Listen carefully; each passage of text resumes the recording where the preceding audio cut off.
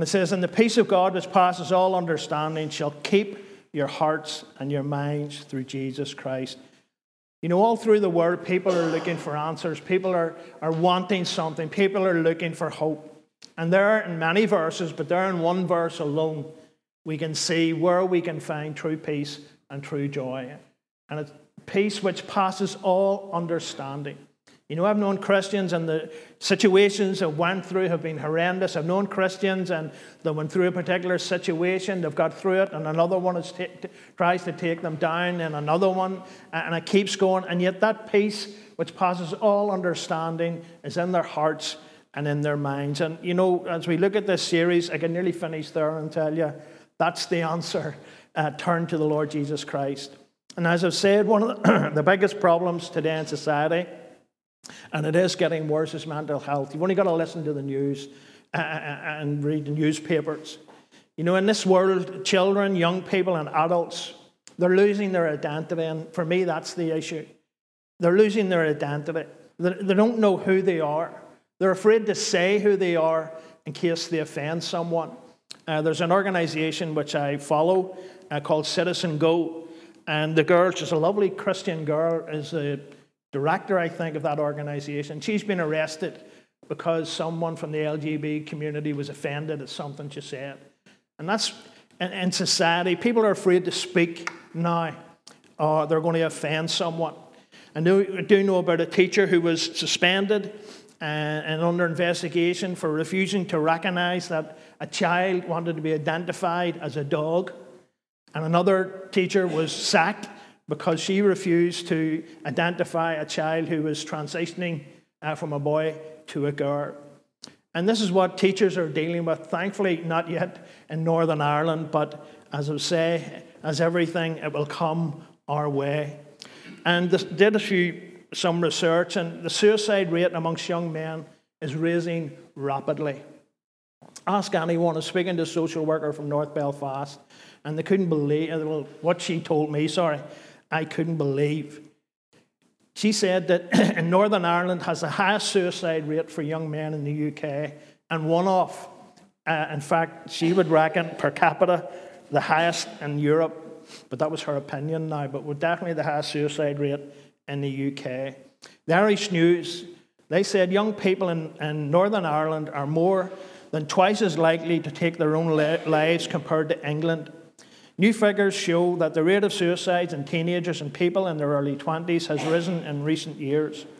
According to a report by the Royal College of Paediatrics and Child Health, suicides amongst those ages 15 to 24 in Northern Ireland increased to 17.8 deaths per 100,000 from 17.2 recorded in a similar report in 2017, the highest rate in the United Kingdom. The suicide rate amongst people aged 15 to 25 increased across the UK overall, and Northern Ireland has the second highest number of admissions to child and adolescent mental health services at a rate of 40 per 100,000 people. Why? You know, but my own opinion, I'll give you it now, is people are bombarded today by negativity. By negativity. From social media, from the main media. You've only got to watch television. I don't know how many experts have been on television with their prophecies of doom, economics, ecology, all of these things.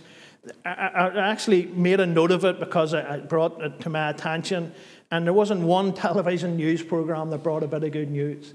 And not only that, in the programs and in the social media that people follow, it's all about wars. It's all about catastrophes with the earth, the earthquakes.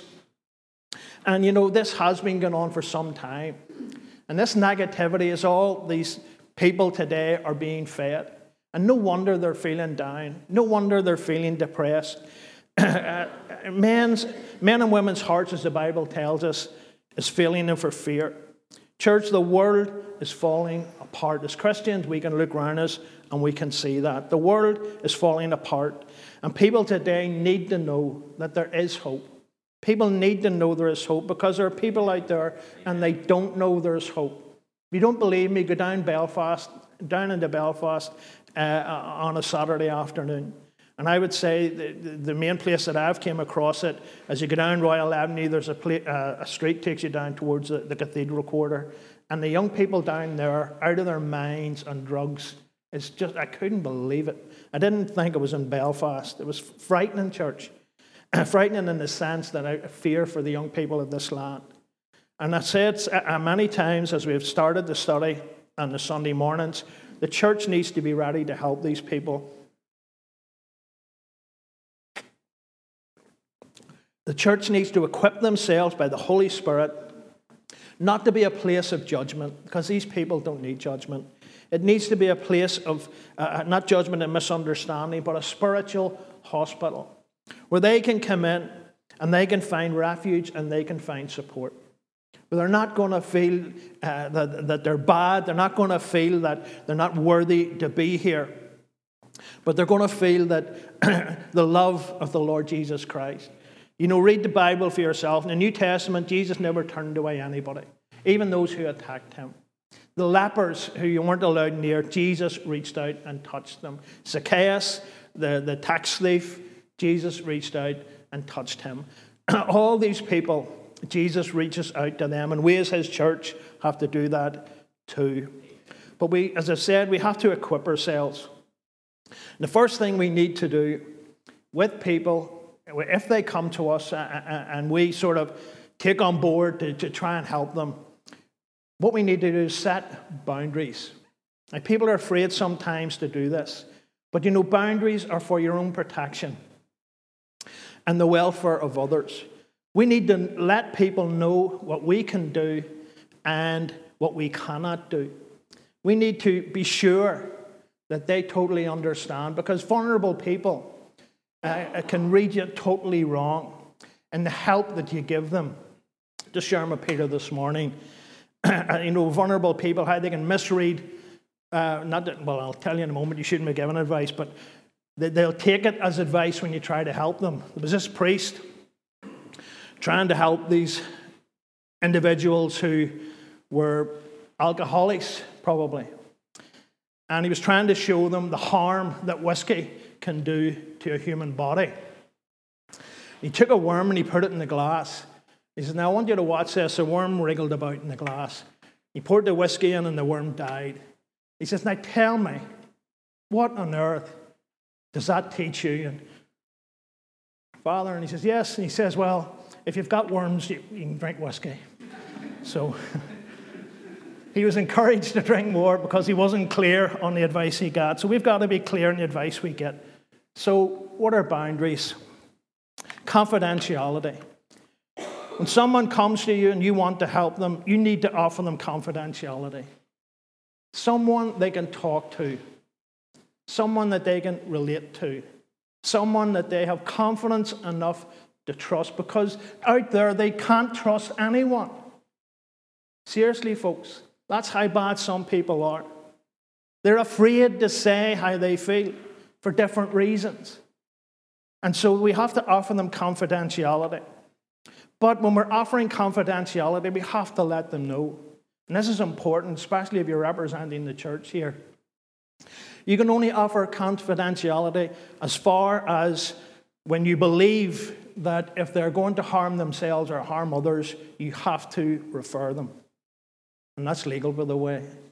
You have to refer them on. And so when I'm offering someone confidentiality, that is what I tell them. If I feel you're a harm to yourself or you could be harmful to someone else, then I will have to refer you on. But I always say to them, I won't do that behind your back. I will tell you how I feel, and I will talk to you about who we refer you on to. So we need to offer them confidentiality. We need to offer them true empathy. True empathy.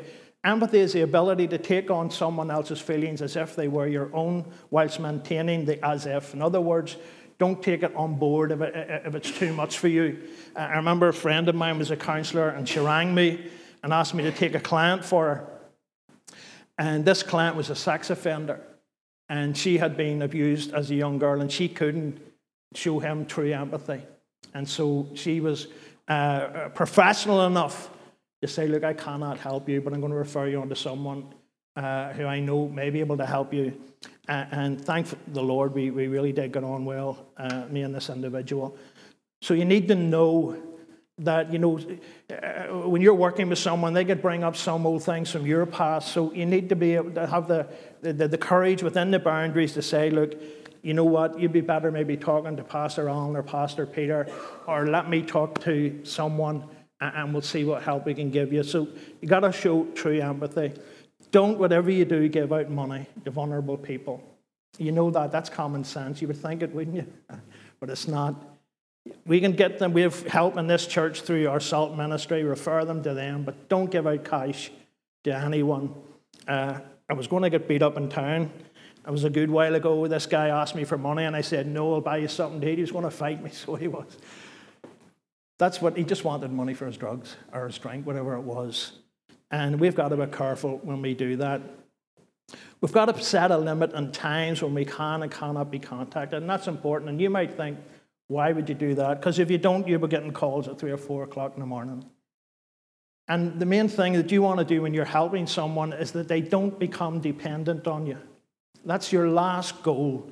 If you feel I can help this person, they mustn't become dependent on you. I had a client, and when she came, she used to bring this notebook, and it took me stupidly about 2 or 3 weeks to catch on what she was doing. And everything, when she asked me something, I was giving an answer, she was writing it down. She was more or less asking me to live her life for her. And when I caught on what she was at, then we changed it. So you have to have that line when people can come to you, especially the vulnerable. You can say to them, as you can see down there, that's one big one there. If you want to help them and say you can contact me through the church. And all I've got to do is ring up the church and ask for Hugh or ask for Billy, and we'll get in touch with Hugh or with Billy. So that's there's other things, but just so that you see where we're coming from. I'll ask Pete to Mike. Does anyone think of any other boundaries that you should set when you're helping someone? There you go. Hello, Pastor Alan. Hello. Never give out your home address where you live. That's right, yeah. That's right. Well, again, that's true, Carl, and it falls into the category of, my phone number's the church phone number as it is, but from someone who's not maybe in full-time ministry, I'd be very reluctant to give out my phone number, or definitely I wouldn't give out my address. Certainly, anybody think of anything else that you find you would need to let people know? That's David, yes. I suppose sometimes it's important that you maybe don't meet people one-to-one, maybe have somebody with you that can support you. Yes, especially male, female, or the other way around. That's right, David. Because you don't know, especially if someone new comes into church, we really don't know. They'll present you with what they feel is their problem, but you don't know. They could be violent. Let's be honest here. Or they could make an accusation against you. If you do find yourself one-to-one with someone that wants to talk to you one-to-one, sit somewhere where everyone can see you. Even if you were sitting in here, I would put the lights on and sit over that wall where people in here could see what was going on. They can make all the accusations about what you said, but as long as I don't make an accusation of touch, and that's the safest way around that. And within the code and ethics of psychotherapy, that's the main thing that you're warned to watch out for. Saying that you touched them somewhere, or you were maybe a bit too forward in that sense. But as I said, you can pick your area in there, all the lights on. And again, if you sat there but no good to you, go to the back of the room where people walking by can see into the room, and that would cover you. And that's a very good point, David. So, as I said, there's boundaries that people need to know how far we could go with them. And again, be brave enough to say, look, I would really need to pass you on to someone else. It's not a weakness. It means you really care for that person, and you feel that, look, you would really need to speak to someone professionally or someone else who could maybe understand your circumstances. So when you're working with someone, keep that word in your mind, boundaries, and know that it's for your protection, and it's also for their protection, and to help them. It's a very important thing. Now, there are many mental health problems which many of us do not understand. Tonight, I'm going to talk about depression. And I've talked with those with depression many times. And they say that people say to them, and these are the things not to say. And you might think, I wouldn't say that, but this is statements which people who have depression have told me while I've talked to them. Sure, you'll be all right in a while. You know, you might be trying to encourage someone, but to say to someone who's clinically depressed especially, you'll be all right in a while, is not a thing to say. This one, never ever even think this. Sure, you're a Christian. How on earth could you be depressed? You know something? That the individual that told me that still isn't over it. Still feels a failure as a Christian. And this is another good one. What have you to be sad about? Amen. You could look at people and you could look in a good home life, a good husband, good wife, good job, maybe a child getting brought up in a good home. And what on earth have you to be sad? Look at what you've got. Never ever say that to anyone. Stop sulking about and pull yourself together. That's another not most popular one, but another popular one as such. And then what you need to do is get up and go out. Get up and go out. Or, I'll just leave that one. There's many more, but we'll try and keep our time down here. You see, people with depression, they don't want to feel sad, folks. It's not a personal choice, I can assure you. I haven't met one of them who's happy they're sad. They don't want to be sad. I've talked to people, and I'm telling you, they hate themselves for the way they feel. They genuinely hate themselves for the way they feel. They feel they're letting down their families. And we need to understand that. You know, and again, we'll go into helping families with this, but you need to understand that this is not something that a choice they have made. They cannot help feeling low. So to understand it a bit better, now I'm really making this simple. So if you're here tonight and you know a wee bit about counselling or psychology, I'm oversimplifying this. If you're going to watch this later on, I know I'm oversimplifying it, but again, I'm not teaching psychology. What I generally do is categorize depression into two categories. Okay? There's environmental depression and clinical depression. So what are they? Well, environmental depression is the situation that you're going through which is causing you distress. For example, bereavement is a form of environmental depression. And there are many different kinds of environmental depression. And before I put the slide up, again, the question was out, what would you think environmental depression is? Put your hands up. It's the circumstances surrounding yourself, maybe loved ones ill, as you say, or a death in the family. So someone ill could be environmental depression. Yeah. Or their families. Yes, go ahead, Glenn.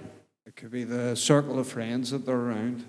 That very true, Glenn. That maybe they just can't see a way out of getting away from, which that's very true, yeah. Due to your environment.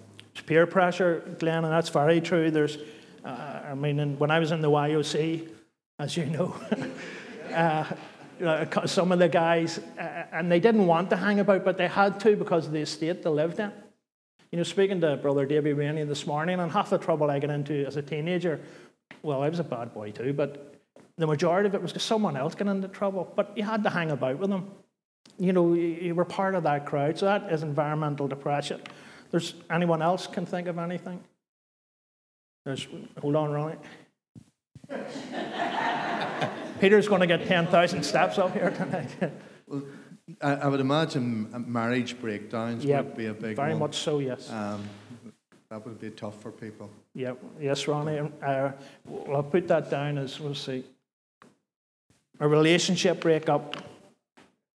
It's environmental depression. Domestic violence. Sorry? Domestic violence. Very much so, yes. Anyone else? There's Carol. Financial pressure. Yes, very much so. Our flexible friend got us into trouble, yes. There's one more from Glenn. Glenn, are you looking up Google here? It could be having no one around you either. You know, Loneliness. No one in your environment. Yeah, So that's it. Yes, indeed, loneliness. Well, as you see there, relationship, as Ronnie said, a relationship breakup, whether it's a marriage or it's friends, just two people that have hung about together for a long time, and they break up as friends. As Ruth said, abuse, both physical and mental, is environmental depression. Fear is an environmental depression. A way back, there was an individual I worked with, and we were in a really bad area, and a lot was happening, and a lot of people were getting hurt. And they were put on the sick, and it was fear. And they were afraid to admit they were afraid. But being afraid keeps you alive in them situations. But they really were bad. They were losing sleep and went and seen their doctor, and their doctor got them taken out of that environment. So, fear's maybe the main one that people don't want to admit. But the environment, and they're afraid. Ruth talked about abuse. There's women who are afraid to say anything about the abuse their husband's given them. Read all the reports. There's plenty of them in the news today at the minute, particularly PSNI ones, who have to take a more in-depth look at abuse, physical abuse, a husband abusing a wife. Speak to any of our girls in the SALT team. It's unbelievable some of the calls they're getting now. And that's very prevalent. Unfortunately, Northern Ireland wins the league again on that one. Illness, as someone said, and PTSD can be environmental depression, because you're in a situation, it could be anything from an accident to anyone that's been in the Troubles. They could end up with that. So that is basically what environmental depression is. And people will come to you, and they will say to you, I'm a lady, for example, I'm worried at home, I'm afraid to go home. You're going to know what's wrong with her, why she's so depressed. There's something wrong at home. And then obviously, as we'll look at as we go through, I'll give you some ways to find out, how to talk to them without, going out there and just asking the questions. So for many years, the issue with environmental depression is that, as I said, bereavement is there too. If it's not dealt with, then it can become clinical depression, and then it's getting bad, in the sense that you're going to need medical advice, you're going to need medication for that. And this happens because we haven't dealt with it. People think that I can deal with this myself, I can hide this, I can bury my head in the sand, this will go away. Glenn, my friends I'll be able to get away from them sometimes. People not dealing with it, as we said this morning, knowing I have an issue here, and they haven't dealt with it. And it doesn't make them a bad person because they haven't dealt with it. It's their situation, and they haven't got the proper help at the time. And so it can lead to clinical depression. What is clinical depression? Well, for many years, researchers have thought that the root cause of depression was a chemical imbalance in the brain. Depression was thought to occur because the brain didn't produce enough of certain chemicals or neurotransmitters, such as dopamine, serotonin, and I can't pronounce that one, which are important for mood regulation. So, a wee bit more about that, but let me just simplify it for you. When you're depressed, your brain has a safety mechanism, and your brain is just full of electromagnetics or electrochemical signals. And even to do that, if you could put a brain scan on me, all over my brain, you'd see little sparks going just because I raised my hand. Your brain is a fantastic thing. One part of one of the degrees I studied was the biology of the brain, and it was fascinating. But the brain, although it's fascinating, is a great thing, but it can also be a very harmful thing. And whenever you're feeling low, what your brain does, and again, I'm simplifying this, so don't come and tell me, oh, it's not like that. It's a lot more than that. It is, but I'm simplifying it for you. What your brain does, it produces chemicals to slow everything down. So that it's your body's way of trying to deal with what's going on. And this happens, for example, in environmental depression, abuse, and stuff like that there. And again, the problem is that if people don't deal with that, if they let that go on, then what your brain does is thinks you need this. And then your brain automatically produces these chemicals which slow everything down. And then you have stepped into clinical depression. And that's when, for no reason at all, you could be walking down the street and you'll start to cry. Now, I've worked with people with clinical depression. For no reason at all, they've packed in their employment. For no reason at all, two men that I know have walked away from a marriage so depressed that they thought their wife wouldn't want them, and they're useless and they're no good to their family. That's how low depression can make you feel. I'm very fortunate. I was told after my PTSD I had mild depression. Thank God I had only mild depression, because there's no way on earth I'd have wanted to be any worse than I was when I had that. And so that's the problem, and why I always encourage someone if they have an issue, and we should encourage people if they have an issue, is to deal with that issue. They need to deal with that issue, because if they don't, as I've said, the brain's going to start doing this automatically, and then it's going to be much harder for you to feel better, as it were. And again, you're going to need medication. One thing upon medication, there's an awful stigma with what they call psychotic medication. And I really wish they would change the name, because that puts people off immediately. I'm no psycho. You know, when you tell people you were better going to the doctor and getting some tablets, what do you need? Some psychotic medication. What do you think I am? You know, psychotic medication helps. If your leg is sore, if your head is sore, you'll take a tablet. And psychotic medication helps you replace those chemicals that your neurotransmitters are producing too much of or aren't producing enough of. As I said, it's a lot more complicated than that. But basically, that's what's happening. And so we should always say to people, words have a profound meaning with some people. It's amazing what can make someone go into that low depression mode. A word, it just sparks off an automatic thought and takes them back into the thing which caused them depression. It would amaze you, church. I worked with a lady, and smell was her problem.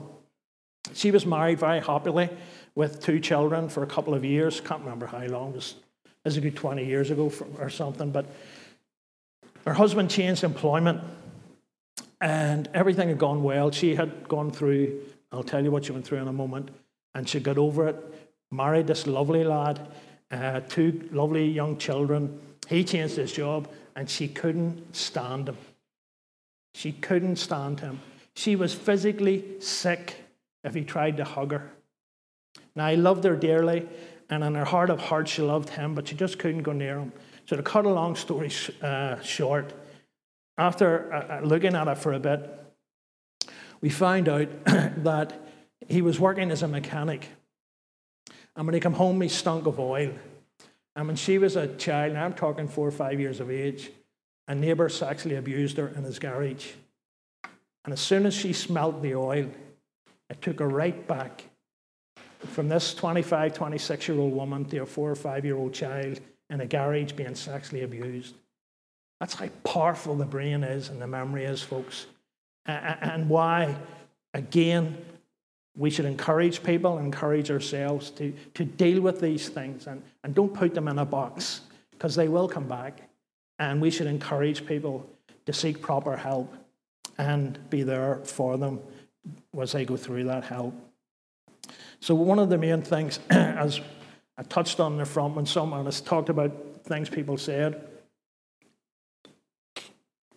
Amen. Don't worry, I have my alarm set. I won't preach any longer than 2 hours. I'll keep an eye on. I'll stop and pick this up because I'm going way off my notes here several times. But I'll deal with this one before we finish, because we're coming near time to hand over to Pete. What about Christians who are depressed, who have a mental illness? Is that, I've been told this, as I said to you, you're a Christian, why are you depressed kind of thing. Is it life that makes them sick? Have they a lack of faith? Are they attention seekers? These are things that people have been accused of, by the way. Are they attention seekers? One lad I know that's told that was wrong with him. He just loved attention, and he was seeking attention from others. But you look in the Bible, did Christians in past times have mental health problems? Well, from the Garden of Eden until today, men have had their issues, church. And I want to look at a few characters from the Bible. And as I said to you a couple of weeks ago, I've looked, as it were, and tried to understand their thoughts at the time and how they dealt with them. And the first one was Joseph. Joseph was betrayed by his brothers. So here we can have environmental depression. We look at Joseph and think he was a happy one who loved the Lord, one who trusted the Lord, never had an ounce of fear. This man was thrown into a pit, believing he was going to be killed, and then his brothers pulled him out of the pit and sold him. His father loved him, and he loved his father, and so he had betrayal. So Joseph had environmental depression. And it didn't go away for him, because when he ended up in prison, and I know Joseph's story and how every time he got on his feet, he got knocked down again. But he was lied about and he was thrown into prison, working his hardest for this individual. And his wife came, tried to have her way with him. He rejected that. He was thrown in prison. So there's rejection and hurt with that. It says in Galatians 40, verse 1 and 2. I don't know if I put that on the... No, I didn't. That's okay. It says, and it came to pass after these things that the butler, the king of Egypt, and his baker had offended their lord, the king of Egypt. And Pharaoh was wroth against the two officers and against the chief of the butlers and against the chief of the bakers. So Joseph, we know, had interpreted both of their dreams. And what Joseph told them had come true. The butler was restored into his position. The baker was beheaded. Now Joseph asked the butler, remember me when you're free. This was when he interpreted the dream. And he said to him, when, he knew this was God, what God had told him was going to come to pass. And he said, remember me. When you get out there, remember me. Because he was in a prison, folks. He wasn't, okay, the jailer had put him in charge of the prison as far as the prisoners go. But he wasn't having an easy life. They were eating whatever rubbish that was left. I read once that the animals were fed better than the prisoners. And so here he is.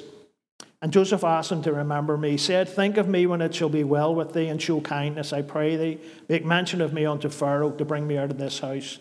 The butler had forgotten Joseph's interpretation, and it seemed to Joseph as if he was going to dwell in prison. Now, I don't believe that he lost faith. He still prayed. But, put yourself in his place. He must have felt down. He must have felt down, showing kindness, helping someone, letting them see what God was going to do in their life, and then totally forgotten. His environment must have made him feel alone, must have made him feel depressed, because his destiny was prison. He was a normal human being, and it's not wrong to assume that he had much anguish and much sorrow. We say about his joy, but to get there he had anguish and sorrow. I'm not going to go into any depth with these ones. Moses was chosen by God to deliver his people from Egyptian bondage. What feelings do you think Moses had as he led the children of Israel? Was he frustrated with them turning away from the Lord? Was he frustrated in the attacks on him? Who does he think he is? Who appointed him? All these things. Rejection by those whom he tried to help. And I believe also fear. But it was maybe you could call a righteous fear. Moses was afraid, but he was afraid for Israel because he had a fear of God for Israel, because he's seen what Israel had done. And he was a man who loved the people despite their turning on him. Moses loved the people. When God was going to destroy them and start all over again, he interceded for them. And he didn't just get on his knees and pray. He tore his clothes. He put ashes on his head. He lay on the floor and wept before the Lord. And so I would say there was a fear in Moses for his people. And that should let us know when we're afraid, we're not the first ones to be afraid. Elijah, remember what he done with the prophets of Baal? Showed everybody they were nothing but fakes. He made fun of them. And then he brought the fire down on his altar. And what did he do? He fled and he hid in a cave. And I asked myself, what was he feeling? Well, he was feeling afraid. He was feeling lonely. But not just that. In 1 Kings 19 and 10 and 14, he stated that there were those who wanted to take his life. He was afraid for his life. But then, if you go back into 1 Kings 19, verse 4, it says, "But he himself went a day's journey into the wilderness and came and sat down under a juniper tree.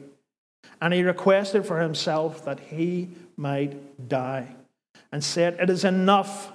Now, O Lord, take away my life, for I am not better than my fathers.'" How low must he have felt, folks? Think of it. I mean, we'll put these guys on a pedestal, don't we? There's never any fears, there's never any troubles. The easy life, these boys did not have the easy life. And you go through all the prophets. Jeremiah was thrown in prison because he refused to acknowledge the false prophets and tell Israel that their judgment would be fulfilled. But how must he have felt to be that low, that he wanted, well, you could say euthanasia, but I would call it suicide. He wanted his life to go. He wanted to lose his life. Was he afraid of men, what they would do to him? After what he had seen God, did he lose faith? Or had he burned himself out? We don't know. Wonder how Peter felt when Jesus looked at him. That eye contact. I can remember when I'd done something wrong and my mother gave me I knew I was for it. The eye contact. I thought about that a lot. When Peter denied him the third time, did Jesus' eye pierce his heart? I mean, how must he have felt, folks? Think about that. How must Peter have felt? Did he think within himself, I have failed miserably? And did he think, like a lot of people who fail God think, God will no longer love me, God will no longer want me, God will no longer use me? He must have been distraught. There's no record of as he went away and how he felt. And Paul, we know, beaten often, rejected, chased for his life out of towns and villages. And yet he said, "O wretched man that I am, who shall deliver me from this body of death?" And again, we read this before. I am the least of the apostles. I'm not meet to be called an apostle. Do you see low self-esteem there? I mean, was Paul thinking back to the Paul he used to be? Remember we spoke about that? Looking back and the negative side of it, instead of thinking where I am now, did Paul have times when he remembered how he persecuted the church and therefore persecuted the Lord? Did Paul remember that there? Did he have low self-esteem, rejection, defeat, and tiredness? You see, as a child of God, these things can still attack us. But how every one of these individuals dealt with it, they came before the Lord in prayer. They refused to give up. They acknowledged their weakness. They acknowledged their denial of who they are and where they were, and they turned to the Lord. And what about Jesus and his humanity? Some of you mightn't agree with me here, but remember what Isaiah said about him. Isaiah 53:3, a man of sorrows and acquainted with grief. Jesus is a human being, knew emotional pain, and he knows what we're going through emotionally. On the cross, he felt forsaken. Why hast thou forsaken me? And that's a humanity talking to the divinity. Jesus knows exactly. And that's why it's important, church, that when people come to us and when we ourselves are in an issue which we feel is entrapping us, which is getting down, then as we've said in our Sunday studies, the first step for any one of us is to actually say, Lord, I admit I am powerless to control my tendency to do the wrong thing and that my life sometimes is unmanageable. You know something? God will hear that genuine prayer from the heart. It says in Matthew 5:3, I don't know if I did put some on, but I can't remember. Yes, blessed are the poor in spirit, for theirs is the kingdom of heaven. Another translation, as you know, I'm not big into other translations, but I like this one. Happy are those who know they're spiritually poor. In other words, happy are those who acknowledge that they need the Lord. People need the Lord. And I believe people will come to not just this church, but the churches throughout the land because they need hope in their lives. They need peace in their lives. And you and I are going to be the messengers for God. God's angels, because that's what an angel is. Not somebody with wings and a harp and a tube of Philadelphia cheese, or whatever they call it. but someone who's a messenger for God, picking people up when they fall. Peter, will you come back and start to lead us in worship? So, church, are we going to take up the call? Yes, we are indeed. But let's prepare ourselves through prayer, through the study of God's Word, and let's be that place where people can find